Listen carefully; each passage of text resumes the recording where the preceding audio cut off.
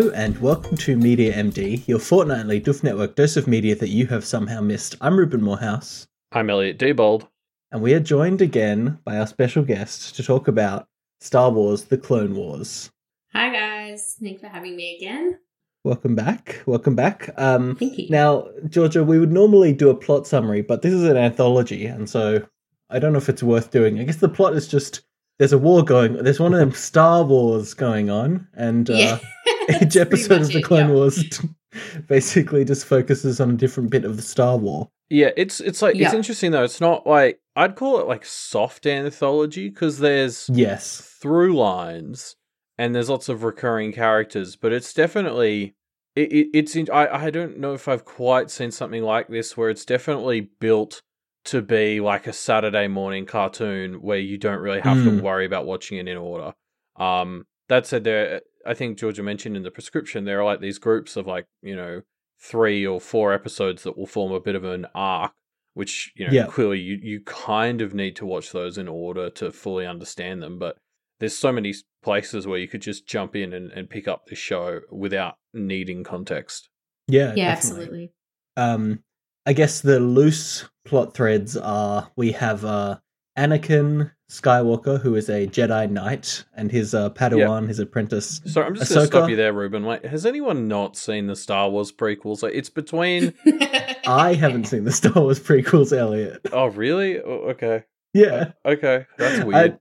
I've seen the original trilogy, and I've seen 2 of the recent trilogy, and I've seen the holiday special. I haven't seen any other Star Wars thing. The holiday special? That's an interesting choice. Yeah, it's because Elliot made me watch it for Media MD one that time. explains it then, yeah. But yeah, I had never seen any of the prequels, so I kind of had an interesting vibe of this where I didn't know anything about the Clone Wars. I think the only thing I knew going in was that Anakin turns into Darth Vader over the course of the prequel, spoiler, I guess. And also, and this is something that I'm surprised no one else figured out in the show, Palpatine is clearly evil and turns into the Emperor, right? Like, he's clearly evil. And nobody seems to get it. He's so clearly evil. I mean, it didn't come up in the show because I guess this was before, or chronologically before he turns into the baddie. Darth something, Sidious maybe, is that right? Yeah, that is right. Yeah. Oh, sweet. Okay, good. But yeah, he's so clearly designed to look evil. Oh yeah, he's got like the dark shadows around his eyes, like the creepy smile. Yeah. I think the show, to its credit, it does manage to hold back just enough so that he doesn't ever really act evil that we see. Yeah, we've never seen... I think there was one scene in the first season. So I've watched the entire first season. I didn't watch any of the further stuff yet. But there's only, I think, one moment in the first season where a character that I think is Darth Sidious is talking to Count Dooku. But we don't see him enough to be like, oh, it's Palpatine. Like, it's clearly... They're acting as though the audience doesn't know that that's Palpatine. Yeah, exactly. They are sort of pretending that you're watching this between episodes 2 and 3. Which is like when it's set. But yeah, I agree. Like, there's definitely like I was expecting him to be acting like a maniacal villain sometimes because of the character design. Because as you said, like you see the character design, you're like, well, that's an evil person. He's clearly a baddie. But they managed to hold off of actually doing that, and that was one of the things I quite liked. Is I think they really would have overdone it if they'd been doing it. It would have been like, oh no, we can't let that happen to the Trade Federation. And they're like, everyone looks away and he fucking does like the Monty Burns, like, finger thing. Yeah, totally. There are a few episodes where plot points revolve around like, there's moles or someone's got information that they shouldn't have. And it just seems like I know in my heart, oh, Palpatine's probably just fed some information to the other side here. But I actually really liked that it never became something vital enough to focus on, that it was just kind of a background bit. That would be a really hard line to walk, because if you were trying to like make it so that it was Palpatine who did it and they were looking for the person, it's a plot thread they wouldn't be able to do because that happens in the 3rd movie that they discover it. So like it'd have to be something that just went nowhere. So they just seemed to avoid it, which was definitely the right call. Yeah, I think so. Yeah, I agree. I think they knew that had already been, that's a big part of the film. So they just kind of decided to focus on everything around that instead, which is, definitely the right move. Yeah. Just as well, because I wanted to bring up the anthology, or soft anthology nature of it. It's so interesting because, as I say, I haven't seen anything like it, and it's both a strength and a curse in so many ways. Yeah, agreed. Because it's like I really struggle to get invested in a lot of the characters and stuff, or even the plots of individual episodes, knowing that they just sort of get tossed away in next episode. Yeah. But then at the same time, that made it so much easier. Like I was just able to put this on, when I needed something to watch, when I wanted something on in the background while I was cooking dinner. Like, I was just watching this in so many different circumstances, and I found it very bingeable because it was so digestible because there's no pressure of actually really needing to follow it too closely. Yeah, no, I definitely agree. I think in terms of characters and getting attached, it is hard. I feel like it's not until quite a few seasons in that you start to, when the characters have recurred enough times, that you start to actually care about them. But then at the same time, you get to see this really wide range of different characters who, like, and you care more about the side characters than you would normally because you don't have kind of super set protagonists. So I did kind of like that aspect of it. But yeah, I agree. It's good and bad. It's just kind of different. It's a really good point that one of the other strengths is they get to explore a lot of other characters. Like, the first episode is a really bad example, but for some reason it's jumping in my mind, like how it's the Yoda episode. I didn't think that was a very good episode. No, that's what I'm saying. It's a terrible episode, but it's a great example of how they can just focus in on a new character. Let me give you another example, because I found the more standalone an episode was, the more I enjoyed it, especially the episodes that revolved around, that really focused in on a group of clone soldiers. Yes. The clone soldiers were by far my favorite characters in this. I found they were always so interesting as characters. And there was one episode especially which was called The Hidden Enemy, which is one where they find out that one of the clone troopers is like a mole working for Ventress, who is a Padawan to Count Dooku. And the whole episode is basically, I mean, there's a B plot of, I think it's Obi-Wan and Anakin going to fight Ventress. But the main plot of the episode is these two clone troopers trying to figure out who is the mole within their organization. And it was so compelling to me. Like, anytime clone troopers took front stage, I just loved the episode. There was one in Ryloth towards the end of the season where they kind of walk around with a little girl that's like really, really engaging. There's an earlier one where they have to kind of defend a guard outpost because there's a fleet coming in and they need to kind of warn the Senate that an attack is being made by the Separatists. And all these clone trooper focused episodes, I just was like enthralled by. I absolutely loved them.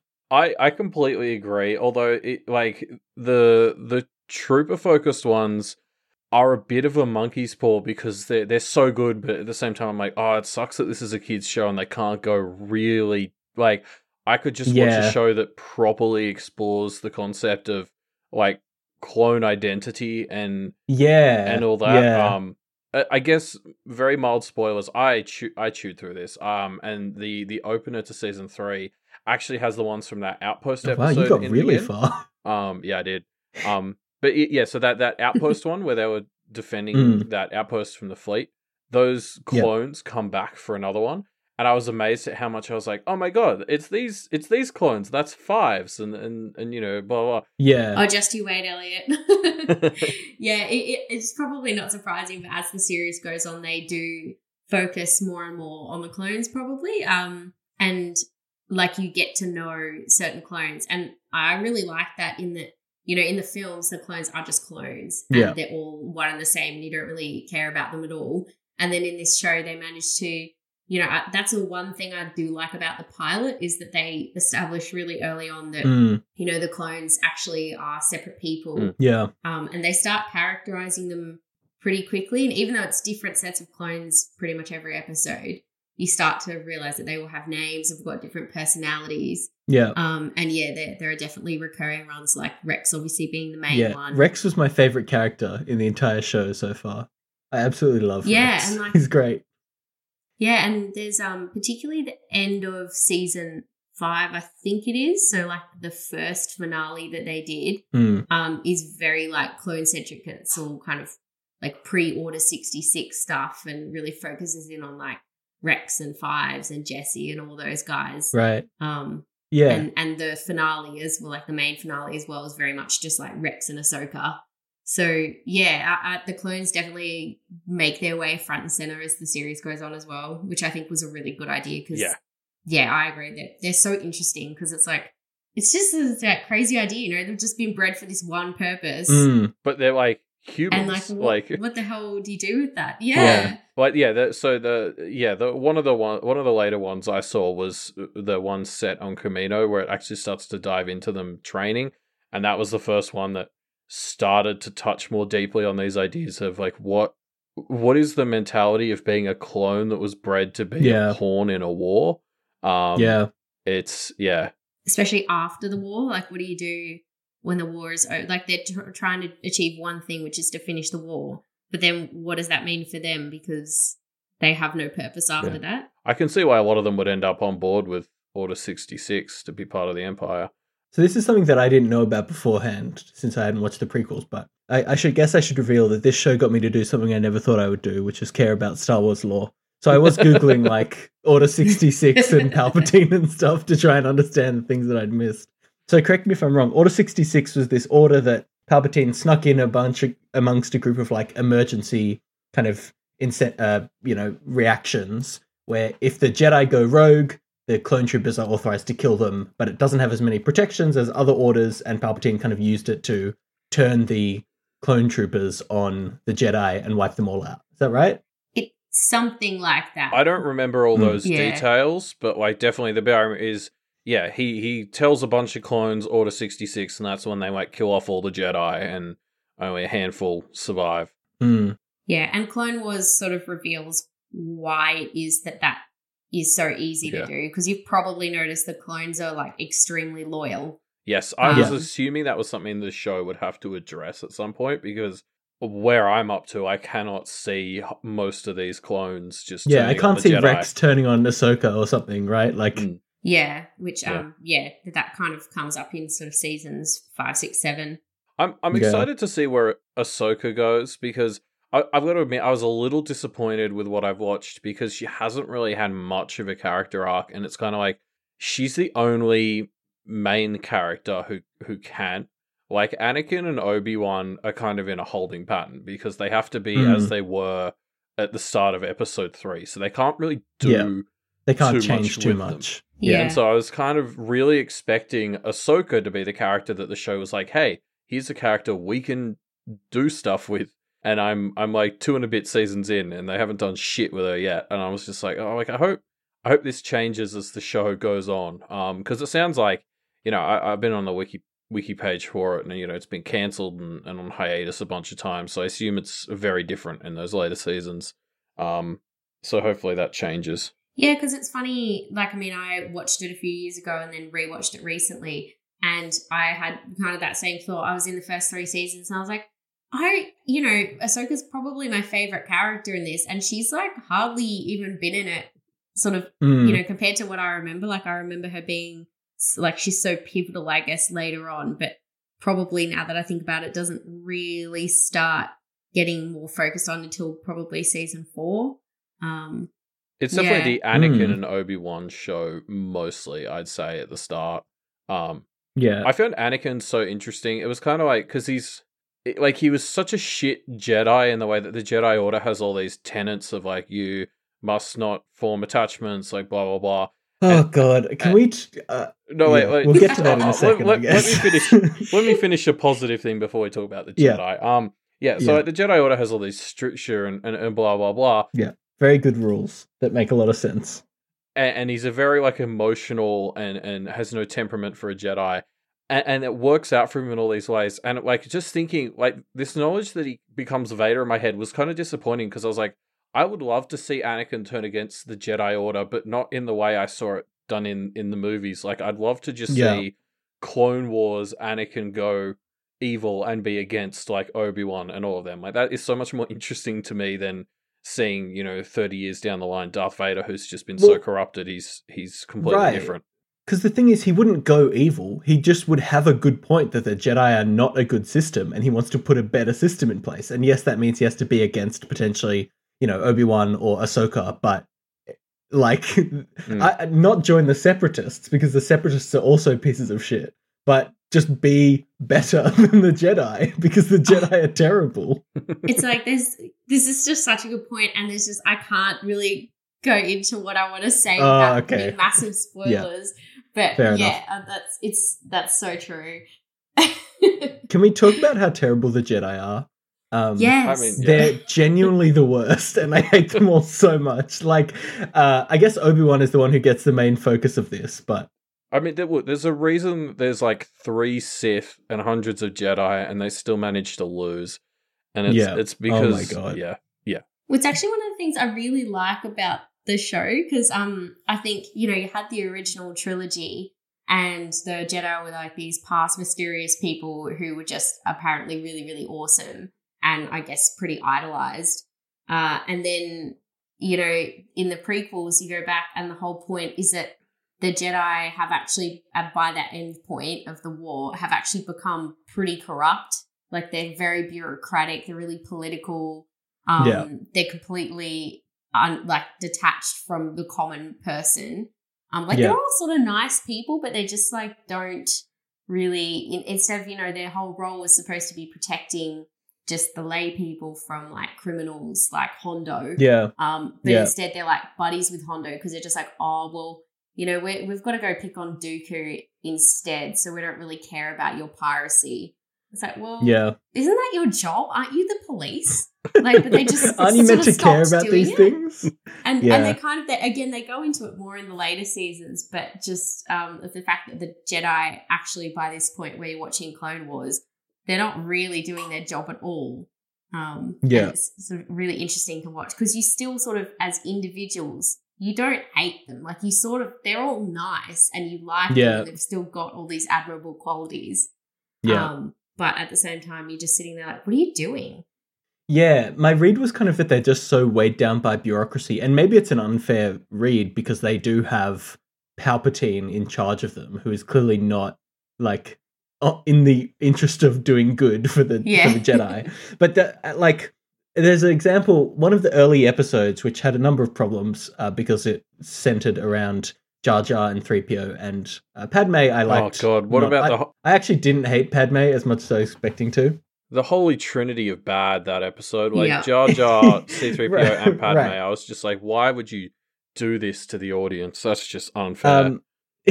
So this is an episode where they go to a planet where one of Padme's friends, her dad's friends when she was growing up, has requested her help, and he kidnaps her and tries to sell her or give her to the Separatists in exchange for food for his people, right? And the whole point is he has been unable to get any kind of assistance from the Jedi for a long time, and so he's kind of desperate to help his people. And eventually the episode resolves with he does the right thing, and then the Jedi are just all right, now we'll give you food. And I'm just kind of what the fuck is your problem, Jedi? You teach people how to treat you, in that the only way to actually get your attention is to kidnap a senator and then ransom them and then do the right thing and then hope that they'll just be all right, now we'll allow you to have some rations. They're just clearly so shit at their job that I can't feel bad for them. I think the other episode people hate them. Showed sort of a similar thing was the one where they go to there's that small moon where there's the native people, and there's that little asshole guy. And basically the whole episode is you can't just go and kill these people because you want to. And then he's just shielded by all this bureaucracy. And there's his 2 Jedi, really powerful Jedi, just standing there, and they're I want to stop him, but I just can't. But I can't do anything. Oh, well. It's against the Senate. Shucks. Yeah, and it's they're just going to let him kill all these people just because of bureaucracy. And you're that is clearly not your job. It's actually the worst. I think this was the episode where I wrote down a note of just, is the Jedi Order intentionally negligent or just stupid? was a theme that came up in my notes a lot. I really, really hated the Jedi. One question I had was, Am I supposed to be on the separatist side this often? Because they obviously have their monstrous qualities, but there are so many episodes where the Republic felt more like an empire than a republic. And I'm not trying to do it because obviously empire is a loaded word in the Star Wars world, but like they put all these restrictions on planets and punish them for not being members of the Republic in a way that just feels kind of tyrannical to me. And so, I could see the appeal of the separatists, even though, again, whenever we actually see separatists, they're, monsters and cowards. They're villains, yes. But that's because I feel like the show has to make it clear that they're the bad guys. Yeah. Yeah. Well, they actually do have an episode that directly addresses that later on where, this isn't too big a spoiler, but basically, one of Padme's very old friends, as it turns out, is a senator in the Separatist Alliance, and asks for her help with something or other. And they go there, and she's just this really nice lady. And basically Padme takes Ahsoka along to show her that it's not all black and white and that the separatists actually have pretty valid concerns. Turns out their main concern is that the Republic is so bogged down by bureaucracy that they can't ever do anything. And that's why they separated. And you sit there and you get to the end of the episode, you're like, well, I'm a separatist. These guys are idiots. And the only problem with the Separatist Alliance is that they happen to be being led by a Sith Lord. Pretty much apart from that, they're kind of right. Oh, yeah. If they didn't have Dooku and Grievous and stuff, I think I would 100% be on board with the Separatists. Yeah, definitely. I can't remember if it's in season 1, but there's the episode where they introduce the Alliance of Neutral Worlds. Who are worlds that just want to stay out of the war, and the Republic is very aggressively anti that policy. And that basically is just separatist thought, right? You don't want to be a part of the exactly. Republic. But that was one of the ones where I was like, they're so the Republic felt very controlling. They felt like they needed to conquer everything. A world needs to be a part of the Republic, or they basically hold it at ransom. They're kind of shitty. The big problem that comes up related to that is that, these neutral worlds, so I think in the one you're probably talking about is where Mandalore basically asks for the help of the Jedi, who are supposed to protect everyone in the galaxy, but because they've become tangled up in all the politics of the Republic, they refuse to help because, or they're much more limited in the help that they'll give because they don't want to annoy the Republic, but they're supposed to be peacekeepers for the whole galaxy, so why won't they go and help these people who need help just because they're not a part of some political group? And you sit there and you're like, this is what the hell? Why are the Jedi this way? So to move on to a different point, because I want to focus more on the positives, because there is a lot to like here. But I don't know if that's a negative, because I'm actually surprised by how much it made the politics of the Star Wars universe, which is something that I'd always heard was terribly shit.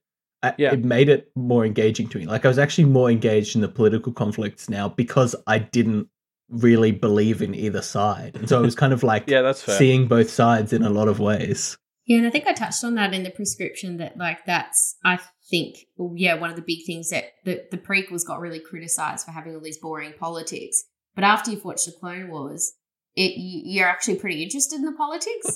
They do a pretty good job of making it really interesting. Yeah, I feel like I'd have a better basis for understanding it because, it's been probably a decade since I watched the prequels. But I remember just not really understanding what was happening in the politics parts.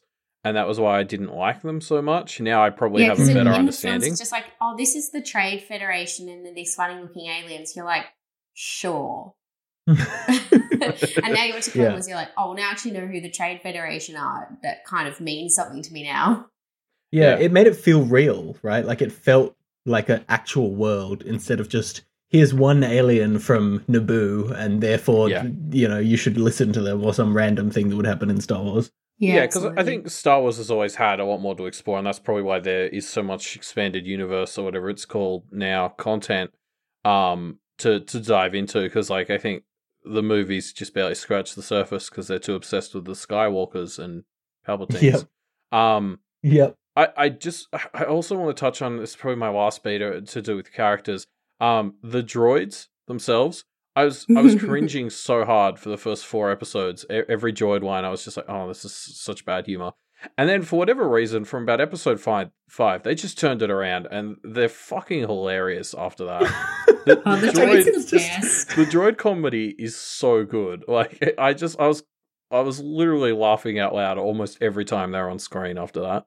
I think it's just that they're so not afraid of death. So they'll like be in a fight and Grievous will be standing there and be like, oh, do this thing. And a droid will just make a wisecrack and Grievous will murder them because like, of course he would. And they just will still keep doing it. Like there's just so many of them. They can just do stupid shit and get murdered as a result and nobody really cares. But they also, like, there are jokes built around them not wanting to die. Like sometimes, again, I've watched it all so close together. I don't know if I'm quoting season 2 ones, but there's a bit where like 3 Jedi come in and there's like 5 droids and Grievous is running away and he's like, finish them. And the droids are like, but they're Jedi. Yeah. Grievous is like, I don't care. And then they're just sort of like, oh, I hate this job. And again, I can't remember if like this one's from Clone Wars or Rebels or what, but yeah, there's one where it's like, have you ever actually killed a Jedi? Like, that happens in season 1 of Clone Wars. They just both die.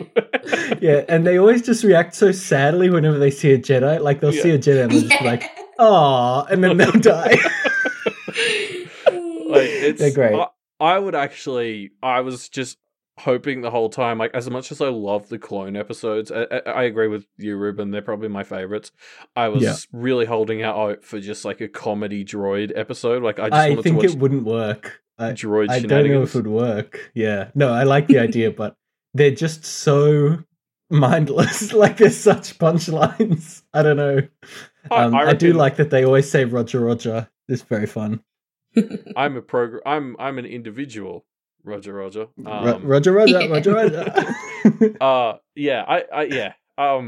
Again, that would be like another interesting thing to explore in a more mature version of the show, like because obviously you have the clones, and we've talked about all the psychology to explore there.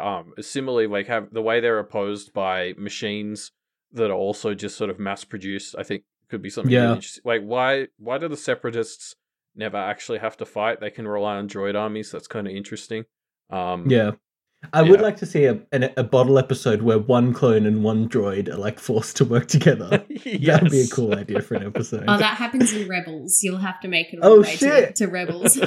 All right. Got some catching up to do. Rebels is on the list. Should we talk about like this show does a really interesting thing in that it sets itself up. It feels like it's a World War One or World War Two like sort of movie. Like, I think it does a lot to borrow the aesthetic of coverage relating to probably more World War One.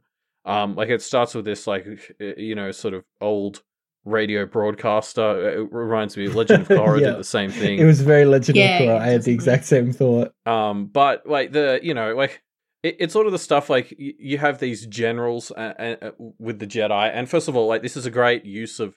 One of the things about like Jedi and the Force in Star Wars is you kind of have an excuse to have this small group of unqualified people be superpowered generals who are main characters because they're literally superpowered. And then you have all the grunts, but like, for a universe that has like droids and lasers and like faster than light travel, nobody's invented cover yet. They're all so bad at fighting. Why? And I think it's to lean into some of this like this World War One type stuff. Like it's the kind of maybe it's not even maybe it's like older than that. But they're not even doing trench warfare. Like they all have to sort of stand up and form in a line, and it's just fucking dumb. But it sort of suits that whole vibe of like a bit of an old timey war. I think they couldn't go into military tactics too much as well because this is. Like a show that's meant to skew a little younger. And so it's like, there were so many times I would see, usually Yoda actually, do some movement where I was like, no, you could just like use your telekinesis and resolve this situation immediately. But instead he just kind of stands there deflecting bullets for like 10 seconds before he does it. Yeah, they do a lot of that, don't they? And I got annoyed at it at the start, but then I was kind of like, no, I shouldn't worry too much about the Jedi not min-maxing their powers enough because this isn't meant to be that kind of show, right? Well, I like this idea. Like, I guess I'm going to keep harping on about this like World War One type metaphor. But one of the things that happened there, if you look particularly at like somewhere like Britain, you had like a lot of people who were in the sort of upper class. They got just sort of made generals and sent off and were put in charge of a lot of people. And I see that in the Jedi, in that they were trained peacekeepers who have now been made generals in this war, and they're not super trained for that. And it's something the show touches on. But it's like, they're these privileged force users, and they've just become generals. And they're in charge of like, thousands of clones in their lives. Yeah. And there's that, I think it's one of the sort of last episodes, and basically the start of it focuses on Ahsoka, who I'm pretty sure at the time is like 14, and she's leading a mission, like you said, just because she's a Jedi, even though she's like a child. And she sort of gets a bit, too into the moment and gets a bunch of clones killed and gets back and is like, oh my God, what have I done? Yeah. And it's just like this poor 14-year-old girl who's for some reason in charge of all these soldiers. And and some of the Jedi treat the clones as quite expendable, and then others like Plo Koon, sort of don't. It's sort of an interesting dynamic. There have definitely been scenes where Anakin has run to defend Rex because it's Rex. It's like, no, that's a clone that I know the name of and I like him. Whereas others, it's kind of like, just stay here and need die. to be made. Which kind of makes sense, because, I mean, it's the same with every other person, right? Like, you'd maybe run out and risk your life to save somebody that you know, but when it's just like some rando, you possibly wouldn't.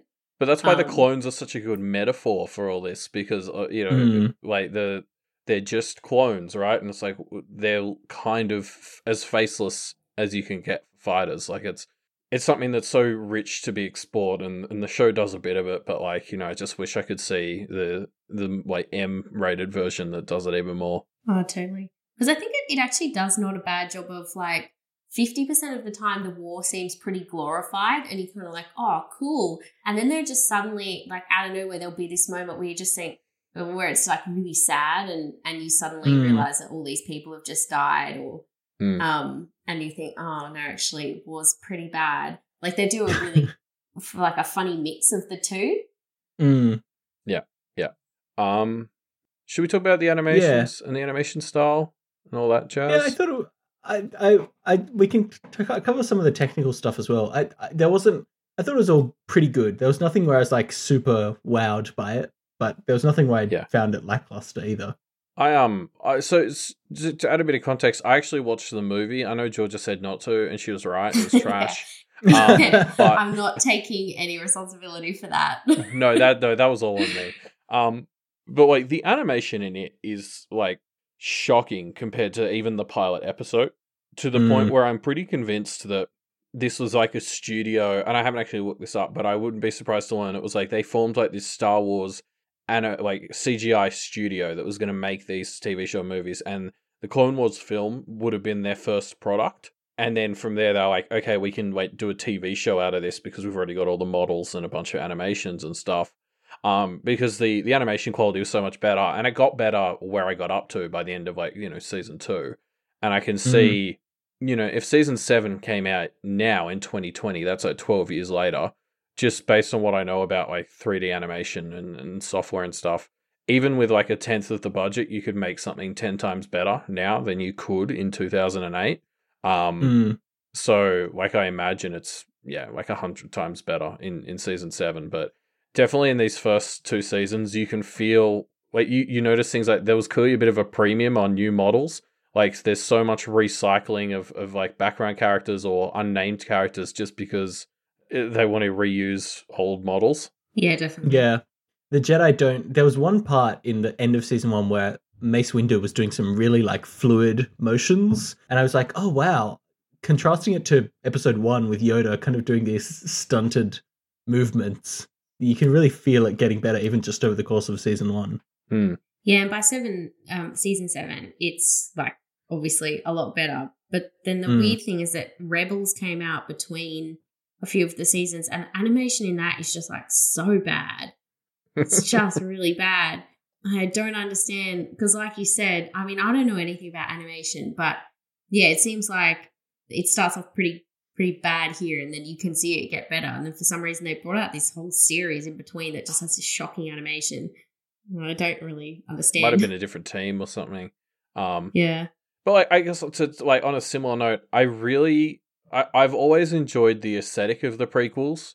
Like that was always the one thing I really latched onto in those first three. Is like I just thought aesthetically they were really good and by far my favorite Star Wars movies. I think I realized a bit more seeing it in CGI like this. It's because it's very similar to Ratchet and Clank. There's a lot of Ratchet and Clank style aesthetic to these series. And it's also organic. Like one of the cool things is all the machines are so organic looking. Like whenever they have tanks on the thing, they're built like giant beetles and stuff. Like it's even the Separatists, who are like the more machine based and meant to be like evil and industrial side, have fairly curvy sorts of like everything's curves on all their designs. That's really true. I've just really I've always really liked it in the movies, and like watching it here, I love how kind of organic is just the word I'd use to describe so much of the aesthetic, and I've always really liked it. Space organic is the best. Speaking of who wrote, somebody wrote on the Google Doc a little afterthought that, Jar Jar Binks was just the worst, so annoying, but they really liked his outfit. I think that was me. Was that? Yeah, that was me. I really like Jar Jar. He's got this like tie, this like cool purpley tie that he wears all the time, and I was like, Jar Jar, that's such a cool tie. I was like, he's so annoying. I never once looked at his outfit, went back and was like, he is wearing a nice outfit, actually. It's a cool outfit. He's got this like, he wears like a vest and a tie, and he's just like, he's got a radical style. I loved it. Oh yeah, no, I've got it up now. Yeah, with the matching sleeves and tie. Yeah. Wait, no, that's the matching sleeves. I don't think I noticed. It was more the cool purple tie.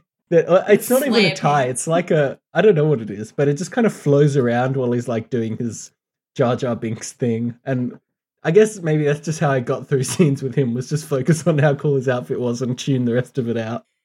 And trying to figure out like how he's secretly a Sith Lord. That's how I get through them. I just try to he is. Like it's just at the very least, he's an untrained, extremely powerful Force user. It's insane that he is brought on missions. Like they will bring him on missions, especially to say, Jar Jar, stay in the car, don't do anything. Like, why do they bring him? Why? I don't understand. They should honestly just lock him in a cupboard. Like, he's so destructive. It doesn't make any sense that they bring him anywhere. Yeah. I think he's good at like negotiating with aquatic creatures, maybe, and that's like it. I don't know. I can't believe he's good at negotiating with anyone. Like I think, and that's where all the like Sith stuff comes in, because like I think the thing for me is a lot of his like it's meant to be that like klutzy physical humor stuff, but it's like so he'll trip over and sort of land on a gun which fires a laser which ricochets 3 times and kills the baddie, and it's just like okay, this has just happened 4 times in a row. It actually makes more sense to me if he's a Sith Lord than like if this is just meant to be haha like stupid jokes. And like I know that doesn't make sense, but the more I watched of this, no, it does. I totally agree. It doesn't make sense for him to be that lucky that often. He has to be using the Force. It doesn't make sense. Yeah, like I think it's just a thing you're not meant to read into because he's just a dumb joke for kids. But like, if you want to treat this show and the 3 movies as like a complete piece that actually you want to add up and make sense, he has to be some kind of Force user. Well, wasn't he also instrumental in helping Order 66 like slip into place? Like, yes. This was just my Googling. Did you come across that in your reading? Probably. Yeah, so he's the one who suggests giving Emperor Palpatine, or then, Chairman or whatever, Chancellor Palpatine. Chancellor, basically the power to just stay in office forever and ever. Yeah. Again, another point in the Darth Jar Jar column. Yeah.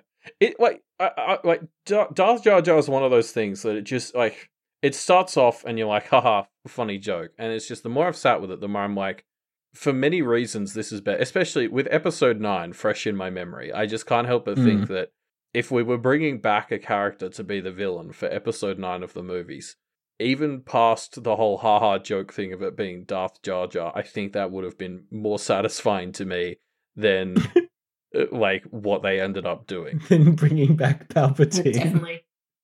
Speaking of cool characters, it was kind of a really weird episode to end the season on, with that one where the senators were trapped. Yeah. It was such an odd ending. But how cool is Cad Bane? Like the now, dude which one with the was big he? hat. He kind of looks like that Johnny Depp character from that movie, but he's got like, looks like Rango, the cool voice, yes. the blue skin and the red eyes and the big hat. He's cool. Yeah. I like Cad Bane. Yeah, I really liked their whole group of banditos. The funniest part to me was basically they were so talented because they could just shoot things without missing, which something that everyone else in the Star Wars universe can't do. So they have this superpower of actually being able to hit what they shoot, and suddenly they can like take on the entire Senate. That's very accurate. It was great. I really liked it. What of the character design in this is fun. Like, it's that aesthetic. Yeah. It's very good. I just really like the vibe of the prequels. Yeah, and somebody pointed out on Reddit one time that when you compare the alien designs in Star Wars, when it was sort of under George Lucas versus when it's gone to Disney, like Disney has just made up like no cool aliens. Yeah. Yeah, they've got BB-8, and that's a droid. Yeah, but it's a circle instead of a cylinder like all the other droids. That's all they've done. They made the Porgs. Does that count? Oh, yeah, the merchandise things. The little puffin things. From episode 8 with the milk, where Luke drinks the milk and they're around then. Yeah. The little penguin-like things? Am I thinking Yeah. Those bird things. Yeah. Okay. But yes, things like Hutts and the Twi'leks, which are this race that feature in the final 4 episodes of the first season. They just have this cool kind of like floppy horns, I guess. I don't know what you would call it. Yeah, and they're the ones from the prison episode of The Mandalorian as well. There's the 2 Twi'leks. Yeah. Right. Yeah, like there were so many really interesting alien designs. A lot of like insectoid style aliens as well that were very cool. And even the robot designs I thought were pretty cool. Like Grievous was...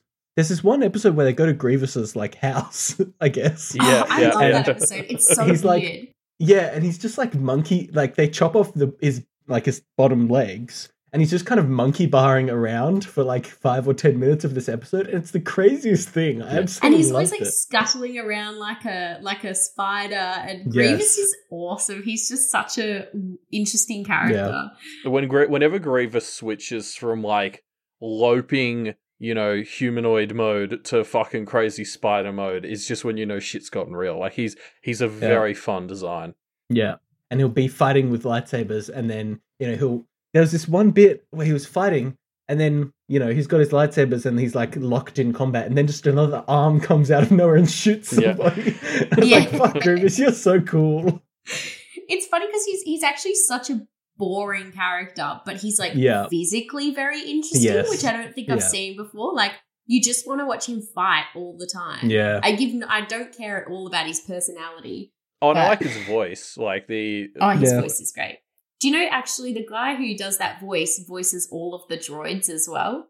And that's in the films and the TV show, I think. It's like the one guy. Because I was going to say, like obviously it was different actors, because the animated movie, I think, had pretty much all the same actors as the films. Like Samuel L. Jackson played Mace Windu in the movie. But he didn't in the TV show, and that was noticeable. It actually took me a while to notice that it was not what's his name playing Obi-Wan in this show. Like the guy playing Obi-Wan in this show is a very good impersonator of he's pretty good. What's the name of the guy who plays Obi-Wan in the film? Ewan McGregor. His name. Yeah. How could you forget Ewan McGregor's name? Yes, I know. I know he's your obsession, but I've been obsessed with him since that Alex Rider movie. Yeah, I remember. This is like pre-Star Wars. But they have James Arnold Taylor play him in the show. That's actually the voice actor of Ratchet and Clank, so that's another connection to Ratchet and Clank. There you go. Fact. But yeah, like he does a very good Ewan McGregor impression. Like I barely noticed it wasn't him. I thought all the voice acting was really good. Like I think it was probably, of all the technical elements, the one that I found the best. There was just so much good like emotive voice acting.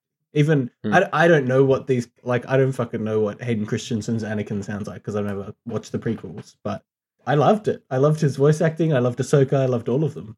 I especially loved. There's one where Phil Lamar, who's a voice actor who played Hermes in Futurama, is like this Jedi who's I don't know what he is. He's also got Kit floppy Fisto. Horns. Kit Fisto, that's it. Yeah, I loved it. He was so good.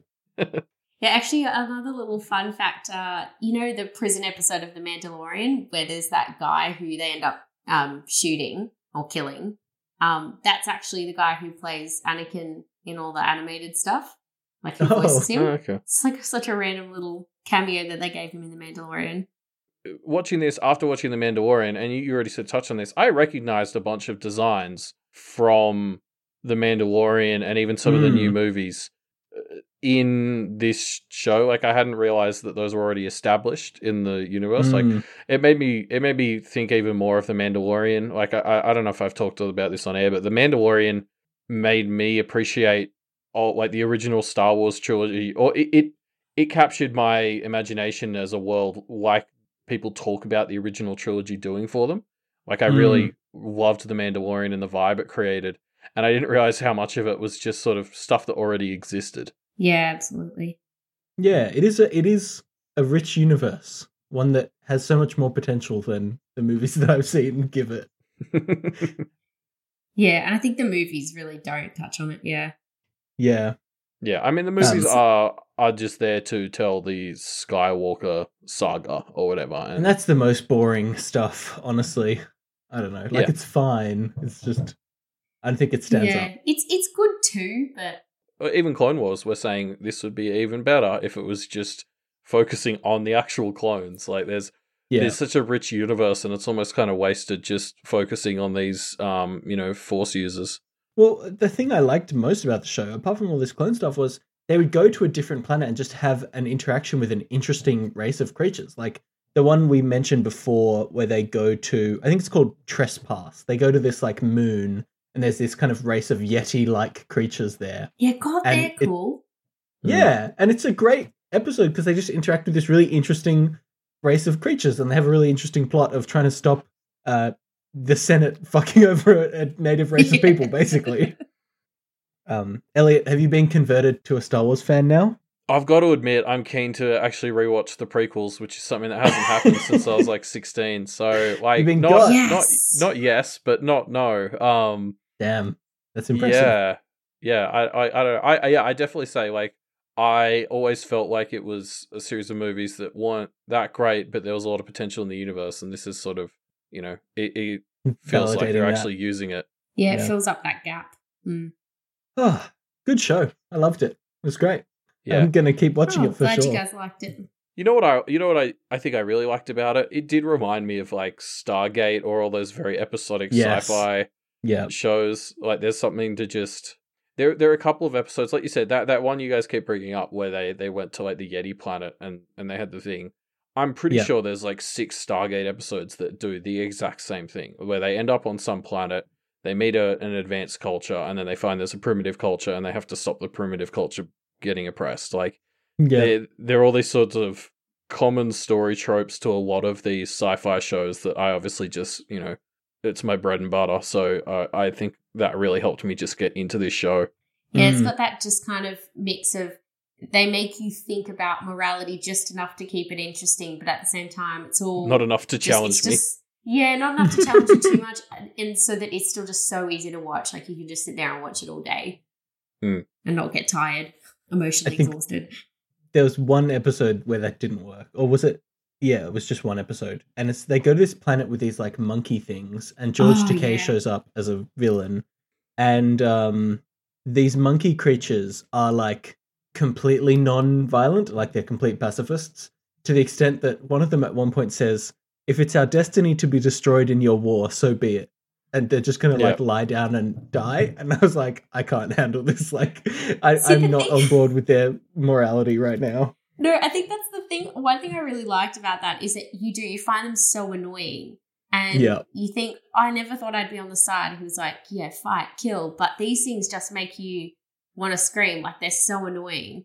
And the whole thing is basically about the Jedi being that saying that you need to sometimes fight for what you believe and you can't just roll over and die. And then the very next episode is the trespass episode where it's like the opposite, and the Jedi are standing there saying you can't just walk around killing people all day. You can't just fight for whatever you believe in. Gosh, yeah. Yeah, and it's sort of funny because it's sort of like really, it's like whiplash between those two episodes. And I don't know whether it's like sort of just stupid or whether it was like a stroke of genius making you think about how, you know, there's a time and a place, or, you know, what like it all changes depending on what situation you're in, whether it's the right thing to strive for peace or to fight for what you think is right or whatever. But I found that really funny, just having those two episodes back to back. Yeah. Oh gosh. Yeah. Yeah. Anytime the Jedi's morality came up, it just drove me a bit mental, I think, just because they're so inconsistent in their terrible bureaucracy. Yeah, which I think is supposed to be intentional. At least that's how I perceive it, because otherwise, it's just really stupid. It's too sad. Yeah. Yeah. Yeah, I agree. Like Jedi, whenever Jedi doctrine comes up, where, you know, it's like a good Jedi, it's almost always I'm like that. I'm sure I can find an example where you've said essentially the opposite. Yeah, definitely. Yeah. 100%. Oh man. All right, we've been talking about the show for a solid amount of time. Shall we? Yeah. Do you have any other thoughts you want to talk about, Elliot? No, I think Darth Jar Jar, it's a thing. The highest credit I can give the show is it genuinely made me care about the lore of the Star Wars universe. So I think that's a pretty big win. Yeah, I would have to say the same. Should we rate it out of 10? What are you going to give it, Elliot? I'll let you go first, because otherwise you'll just copy me. Yeah, I'm going to give it an 8.5. Oh wow, that's pretty high. I think I know that the more I watch this show, the more I'm going to enjoy it. But I found so much of the Jedi stuff too frustrating in season 1 that I'm going to give it a 7. But I know I'm going to enjoy it more after I watch more. So a 7 for season 1, and we'll see how the seasons progress. Yeah, I would definitely say, like, you know, I'm like 4 episodes into season 3 or something, and it's like I enjoyed season 2 a lot more than season 1. Yeah. So like if we were doing this and I was only 1 season in, it'd probably be more like a 7.5. But season 2 was a decent step up. Yeah, cool.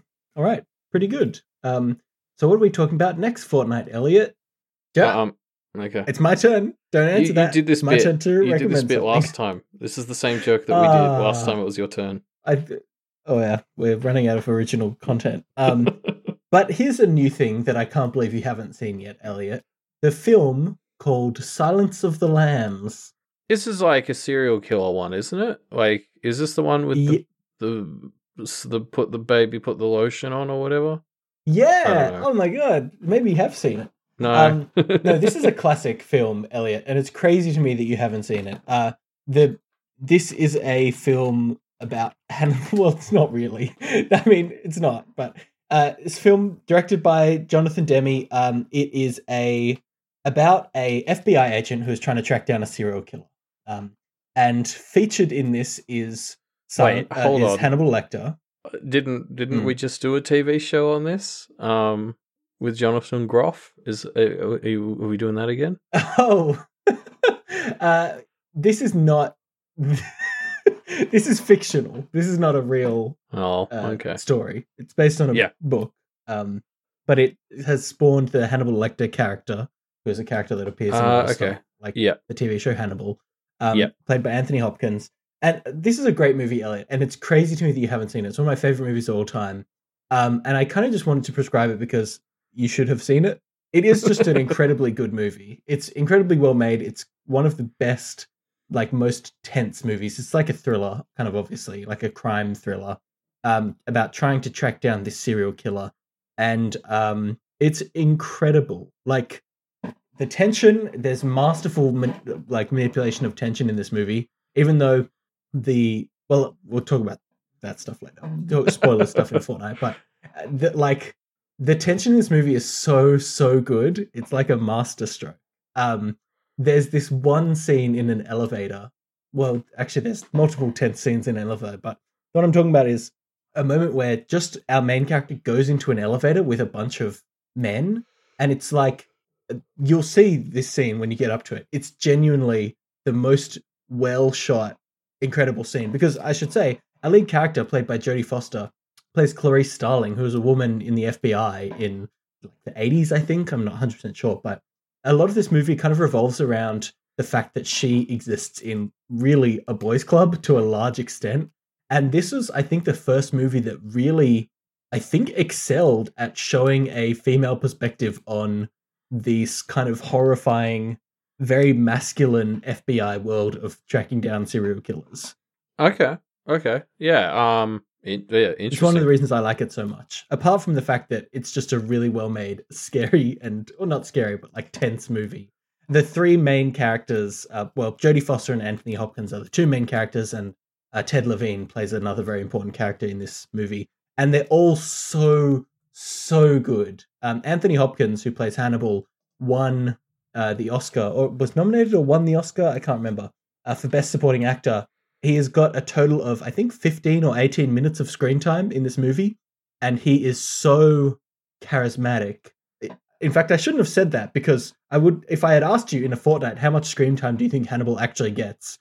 Like, you wouldn't be able to answer that question correctly, just because he's such a tour de force. And Jodie Foster and Ted Levine both live up to him in this sense. Everyone in the film does. They're all so good.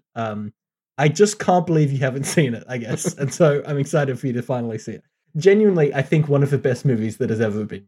I mean, that's really interesting, because I actually assumed it was about Hannibal Lecter. So now I'm kind of going into it.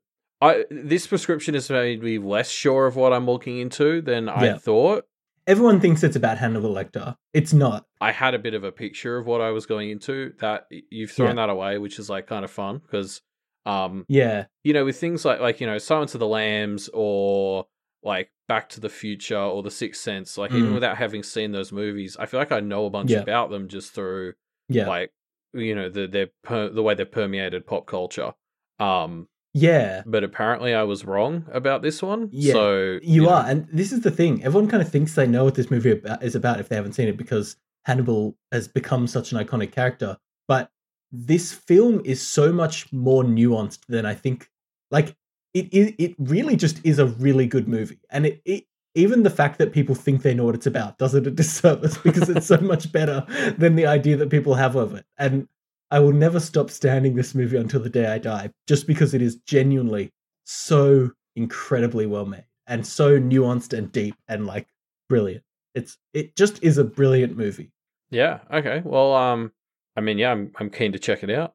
Yeah, you'll enjoy it. I guarantee you. When we've broken the spoilers barrier next fortnight, we can talk about it in more detail. I don't want to get too into it right now, because it's a lot of it's a story with interesting twists and turns and stuff. So talk about it when we get to it, but just you'll love it, Elliot. If you don't, I don't know what I'm going to do. I'm going to be upset, because it's just so good. Okay.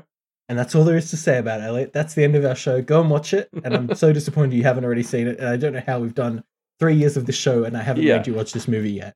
At this point, that's just as much on you as it is on me, really. Yeah, it's true. We've been doing Medium D for 3 years now. So fair enough. But I'm rectifying that mistake. And we'll be back in a fortnight to talk about it.